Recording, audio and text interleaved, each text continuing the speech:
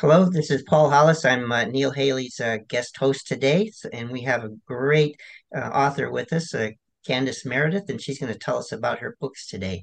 Welcome, Candace. Hello, Paul. It's so good to meet with you. Great, great. Tell us how you got started in writing. It's interesting because I remember writing as far back as childhood.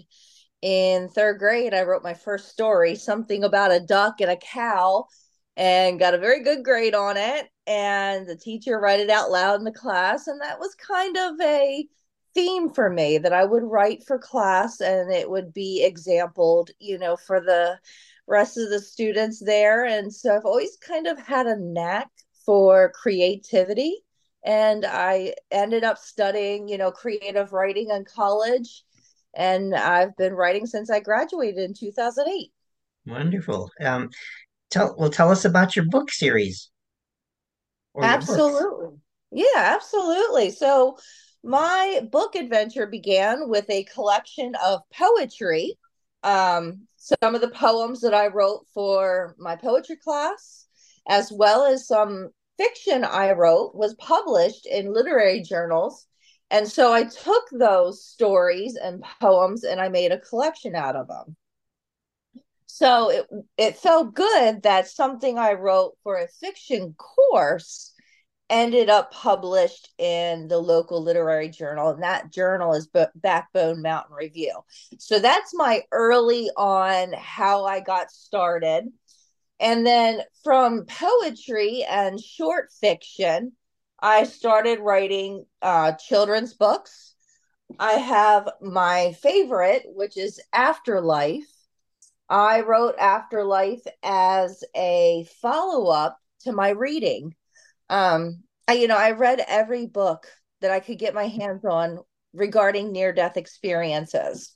So I don't know if you've ever heard of them, but there's Betty Eady, Embraced by the Light, Todd Burpo's Heaven is for Real, Don Piper's 90 Minutes in Heaven. And I was absolutely taken aback by the experiences of others. So I was in conversation with a scientist, and I said, I think that, afterlife is a energy based, whereas, physically it's matter based. And I said, maybe it's just a transition. Death is a transition from matter to energy. Well, she brought up the idea of thermodynamics. And that says, energy cannot be created or destroyed, but is transferable. So I said, maybe we're onto something. Maybe this is where evolution has taken us. And I said, possibly through the evolution of human consciousness, maybe death is not as permanent as we think, but is very much so a transition, because it seems to be that the individuals who had these near death experiences, they momentarily experienced a reality that was not like our everyday physical existence. So I got into this whole theme of matter versus energy, biology versus physics. And maybe one day physics will find a way to unite all of us together in one unified understanding of why we still exist beyond physical death. So I know that's a long answer, Great. but I mean, I love to read, Paul. I read and read and read. I love a good That, memoir. I love a good nonfiction story. So a lot of my reading has inspired my writing. Um, but wait, before you go on, sure. I want to know how you translate that concept of near death to Yeah. a children's book. Oh, okay. So, um, Afterlife is bringing together physics and theology. So it's science and physics, or I'm sorry, science and theology in one book. And I'm trying to, unify them so that they're complementary and not contradictory. I think that science can explain why theology, in whatever method you believe it, but why it has a basis in our existence. And it's not just a fabrication, but that, well, Colton Burpo will tell you from his experience that heaven is for real.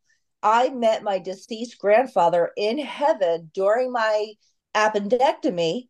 And that is kind of what this book is bringing together, the idea that you are going to transition from this life of physical, biological matter to something of, let's see, what energy, just energy, pure, radiant light energy. So when I was at a book signing, I had somebody come up to me and they purchased Afterlife because her granddaughter lost her uncle and she didn't understand, where is Uncle Tim? So she bought my book, and she bought it for her granddaughter to explain to her why Uncle Tim was no longer with us. And what this book does is it says he exists in this state of energy that is collective, and the place that most call it is heaven, but I think it has many names. Excuse me. I really like the idea too of I read James Redfield, and he talked about Tibet, and in Tibetan culture they believe in Shambhala. It's kind of a Shangri-La. But if you can imagine this realm of radiant light energy where physical matter does not have to exist, that is probably our basis for what is heaven and why heaven is for real, as Colton Burpo put it. So I think we can eventually gravitate as a society towards this unified theory, a collective theory of what's happening, what this transition is causing. And this book, Afterlife, is written so that it transcribes to somebody who's 5 or 6 and has lost someone in the physical, so that they can kind of grasp, oh, he's alive, but in heaven. So, long answer again.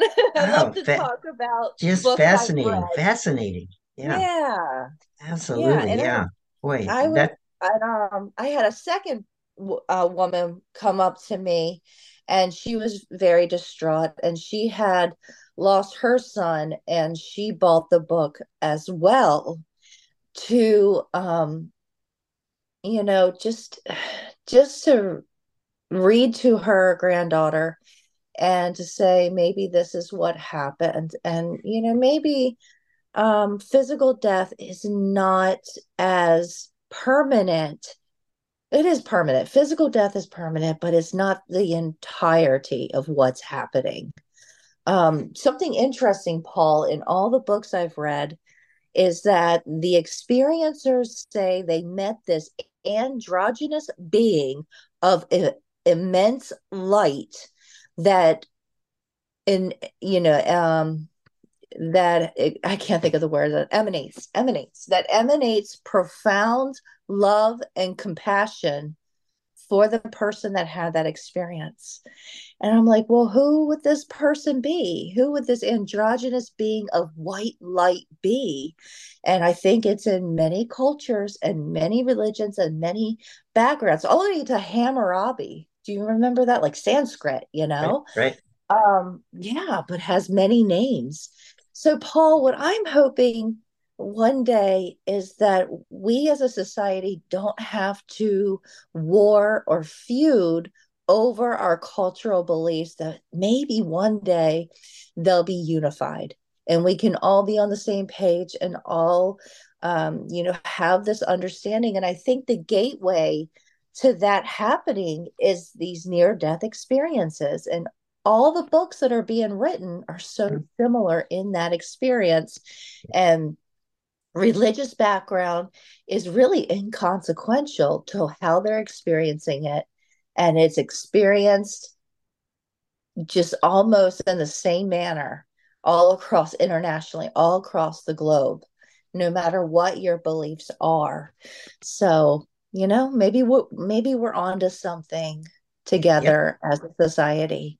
yeah, I believe that if you've made that transition just for kids, for them to understand, that should be a bestseller right away. So congratulations on actually putting that into a children's perspective. Yeah, Well, great. thank you. I Yeah, did write a follow-up to this book and it's going to be published soon, but my publisher, well, he's currently in the hospital awaiting a heart transplant.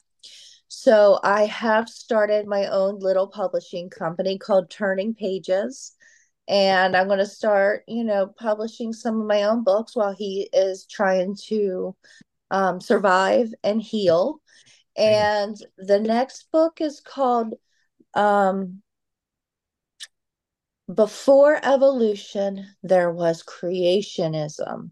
So I was trying to bridge the gap, not just about life after death, but about creation versus evolution. We don't have to say that because we believe in evolution, that theology that it rules it out. It doesn't have to. It can be complementary. My son has this really cool T-shirt, and it's Genesis, but it says, "Before God made me, He made dinosaurs." So why not, Paul? Right. Maybe science is proving that planet Earth or the Milky Way galaxy or all the planets is, I think the latest consensus was 13.4 billion years old. It used to be 4.6, so there's a little Mm, change there. But yeah, I don't think that scientific fact is ruling out the theological beliefs and perspectives of numerous citizens in this world.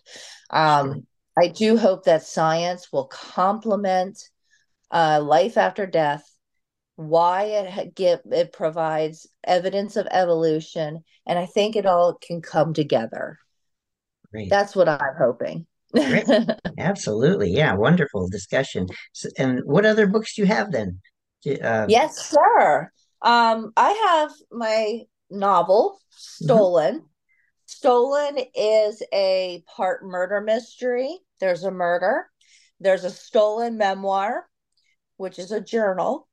And there is also a twist, which makes it part suspense. I'm actually having Stolen adapted for film into a psychological thriller. It is my pride and joy. I did have some readers, and I was sitting in Barnes and Noble, and I did a book signing, and she took it to the cafe and she started reading it, and I was like sweating bullets. And she came by and she said I couldn't put it down. So I've had some really good feedback. Great. I had one person say that book was awful. I was like, oh no, what happened? She said, "Your heroine." I just wanted to get her straight. I said, okay, well, yeah, we don't always agree with the main character. So, she still bought another book of mine. So, whether you love Stolen or you're completely against Jolene from the beginning, they have bought my other works. And I just think that's Perfect. wonderful. And the screenplay is actually finished for Stolen, and I sent it out to a couple of producers. And I am doing follow ups currently to find out if anybody's had time to read the script. But let me tell you, Paul, these people out there, they're busy, Yeah. very busy. Yeah. And even though I had 50 people that said yes to reading a screenplay of mine. And in my follow ups, it's pretty cohesive that they all say, "We haven't had time to read it yet. Can you resend it?" So, Great. Paul, I'm telling you, something with being a writer, it's Yeah. just know off the bat, it doesn't happen overnight. And you really have to hang in there and just keep doing this thing. Yeah. What I like is the idea that, have you ever heard Stephen King's beginning with Carrie? Oh, yeah. How he wrote Carrie.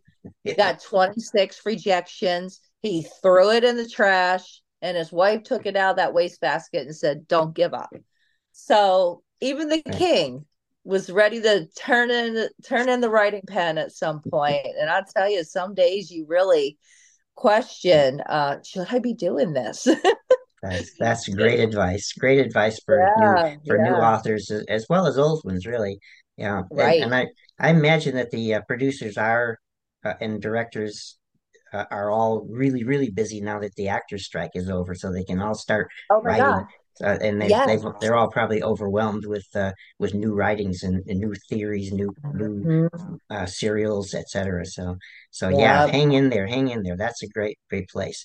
And where's the best place to find you more about Candace Meredith and your books? Yes, I have a website. It's called Candace Meredith Books. I also have a website for Turning Pages. So if anybody is interested in publishing, I'm looking for memoirs and nonfiction. I will publish some fiction as well. But yeah, Candace Meredith Books, and my books are available on Amazon, Books a Million, Barnes and Noble, couple of little places out there that I've never heard of. So that I thought that was pretty cool, your mom and pop, bookstore. So that I love it, Paul. Awesome, I'm awesome. having a great ride. And it was Stephen King did say in his memoir on writing, it was a great book, good read. He did say, no matter what, you just have to keep reading and writing. And I think you know, that's good advice right there. You just got to Definitely keep going. great. Well, thanks for joining us today, Candace, and it was a Yep. pleasure. And we hope to see your name in the lights really soon. Oh my gosh, I hope so. Thank you, Thank Paul. you, thank you. You're You have welcome. a great one.